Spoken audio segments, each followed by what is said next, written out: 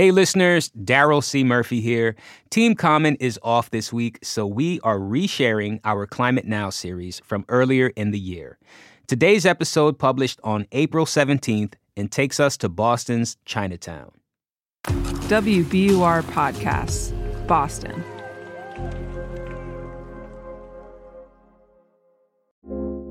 I'm Daryl C. Murphy, and you're listening to The Common. In case you haven't heard, it's Earth Week. And to celebrate, we're going to be doing something a little different. Each day this week, we'll bring you a different story from around Greater Boston about how climate change is already being felt across the region. Today's destination is Boston's Chinatown, where residents are taking climate resilience into their own hands.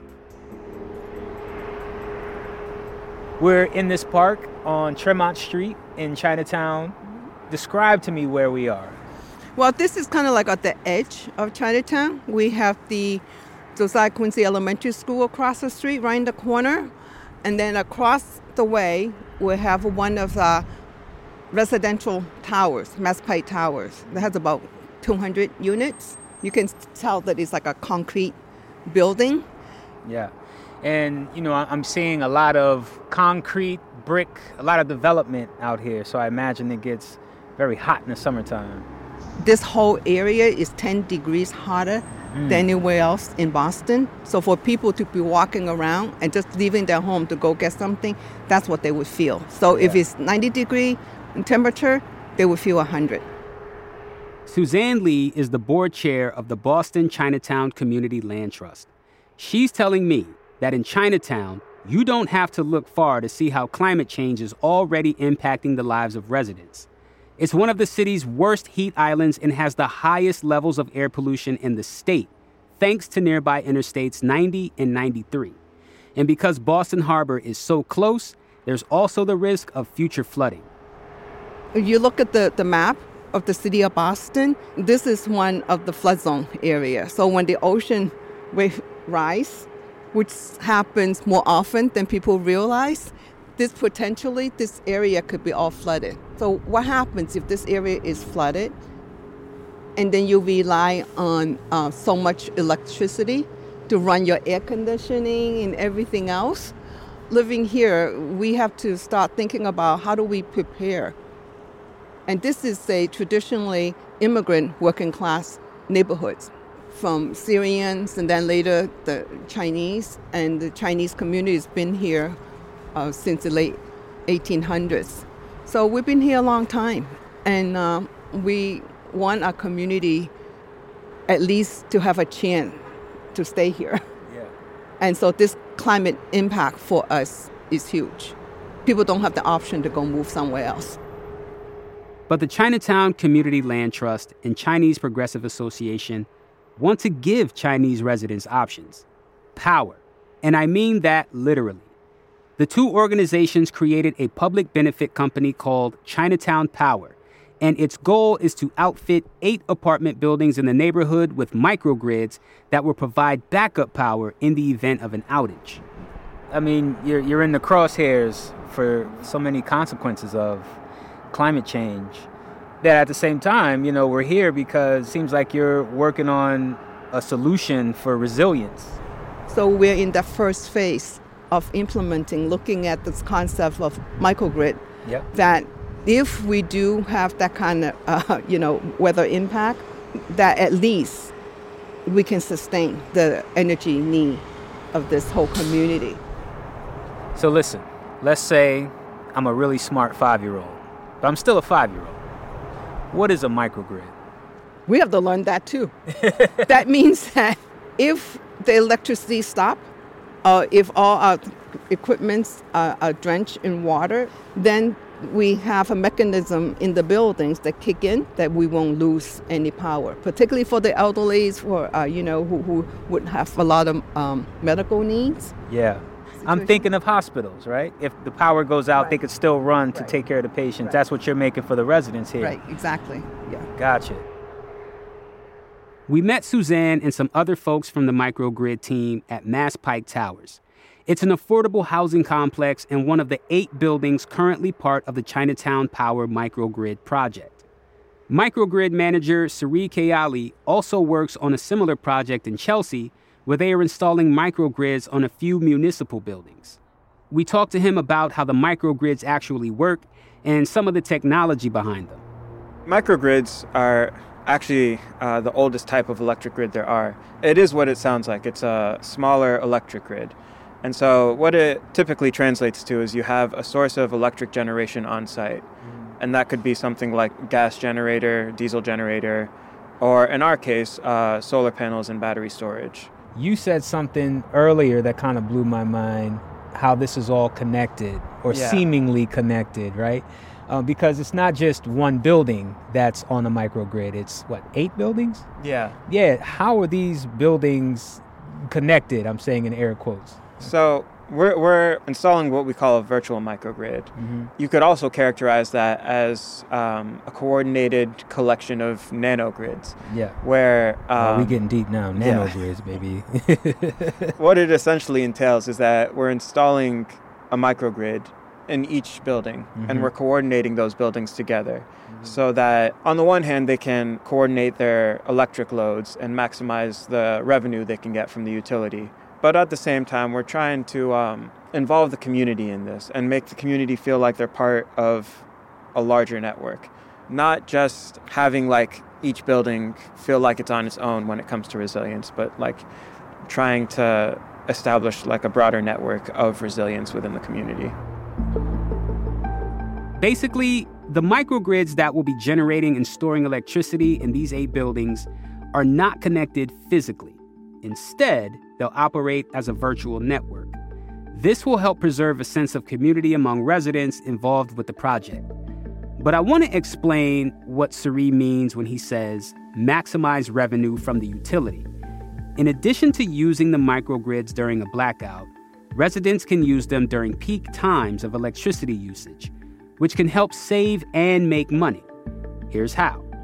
Think of a hot summer day when everyone and their mom has the AC on in their home to keep cool. This puts so much stress on the electrical grid that electricity companies will pay you not to use their power. Let me say that again. Electricity companies will pay you not to use their power. That's what Sari means when he says maximize revenue from the utility. And that's a pretty nice bonus. But the biggest priority is making sure folks in Chinatown are able to keep the lights on during a climate disaster. This is Zhu Yingzhu. She's been living at Mass Pike Towers since the 90s. If we can build the microgrid, that would be great. Because, to make an analogy, if we have a blizzard or a really bad storm, the rain may hit, smash, and break the lights. There'd be no lights for us to use. If there is a microgrid, it can emit light, and we'd have our electricity back. We're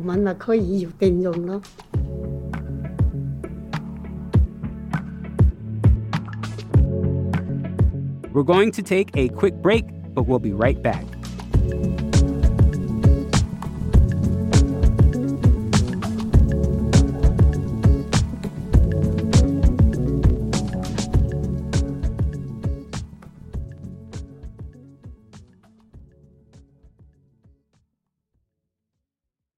The world's clean energy future relies on ancient elements still in the ground. Without mining, there will not be a clean energy transition. But pulling them out of the ground comes at an environmental and human cost. Mining is intrusive, but the results are the building blocks for products that we use every single day. I'm Meghna Chakrabarty. Join me on Point for Elements of Energy, Mining for a Green Future. 5 special episodes. Listen and follow On Point wherever you get your podcasts.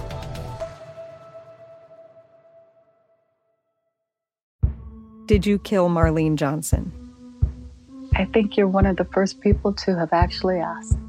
From WBUR and ZSP Media, this is Beyond All Repair, a new podcast about an unsolved murder that will leave you questioning everything. Somebody should be in jail for murdering my sister. A woman who's never been believed. As long as they think I have done this, then they're not looking for who actually did this. And that's what makes it a cold case. No, it's a botched case. And a search for the truth, once and for all. Wow, it just gets more interesting. Beyond All Repair. Listen and follow wherever you get your podcasts. Be careful. You're digging in a place that's been very peaceful for a while. Do it anyway. Dig.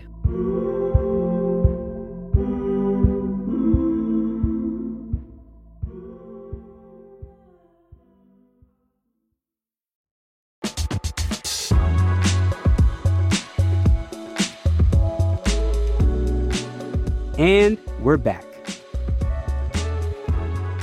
Now, the amenities at Mass Pike Towers are pretty good. The units all have window air conditioners and reliable heat facilities, but that isn't true for a lot of the residential buildings in Chinatown. Franny Shi Wu is the assistant director of the Chinatown Community Land Trust. She works with residents like Zhu Yingzhu to answer their questions and collect feedback about the microgrid project. While Mass Pike Towers has relatively, nice infrastructure that provides a reliable heat and cooling for its residents, a lot of other Chinatown's buildings do not enjoy the same benefits. We have talked to residents whose main tool of alleviating heat in the summer is ice in a bucket and that they carry up 4th floors into their apartments. Wow. A lot of landlords even don't allow for window units to be installed because too many window units just overloads the building's electricity circuit and causes it to not work. So there's a lot of neglect and disrepair in a lot of buildings. Introducing efficient heating, cooling measures along with, microgrid will be real big help for these residents who are struggling to survive in Chinatown's extreme weather events. Chinatown Power is currently negotiating with building management and designing the microgrids that will be installed in each of the 8 buildings during this trial. The hope is, if successful, the model can one day be adapted elsewhere in the city. The immediate benefits of the microgrids are obvious. Who doesn't want to save on energy and better utilities? But to Franny, the most crucial piece of this project is helping Chinatown residents regain agency in a situation that has seen their neighborhood bear the brunt of climate change in the city for so many years. The name Chinatown Power, it's Chinese name, we translated it to Chinatown Self-Steered Energy Network. We really want to emphasize the part where residents can have a collective governance and decision-making over the microgrid.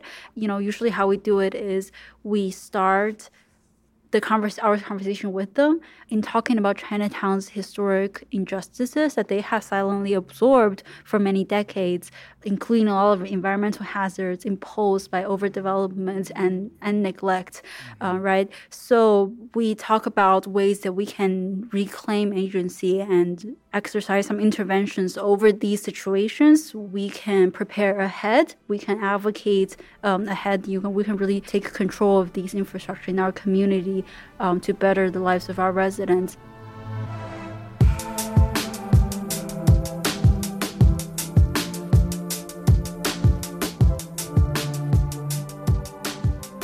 Today's episode was produced by Franny Monahan with help from Nora Sachs, and special thanks to Megan Cattell for helping us out with translation. We'll be back tomorrow with more, but in the meantime, we'd love to hear about your climate experience or thoughts you have on this episode.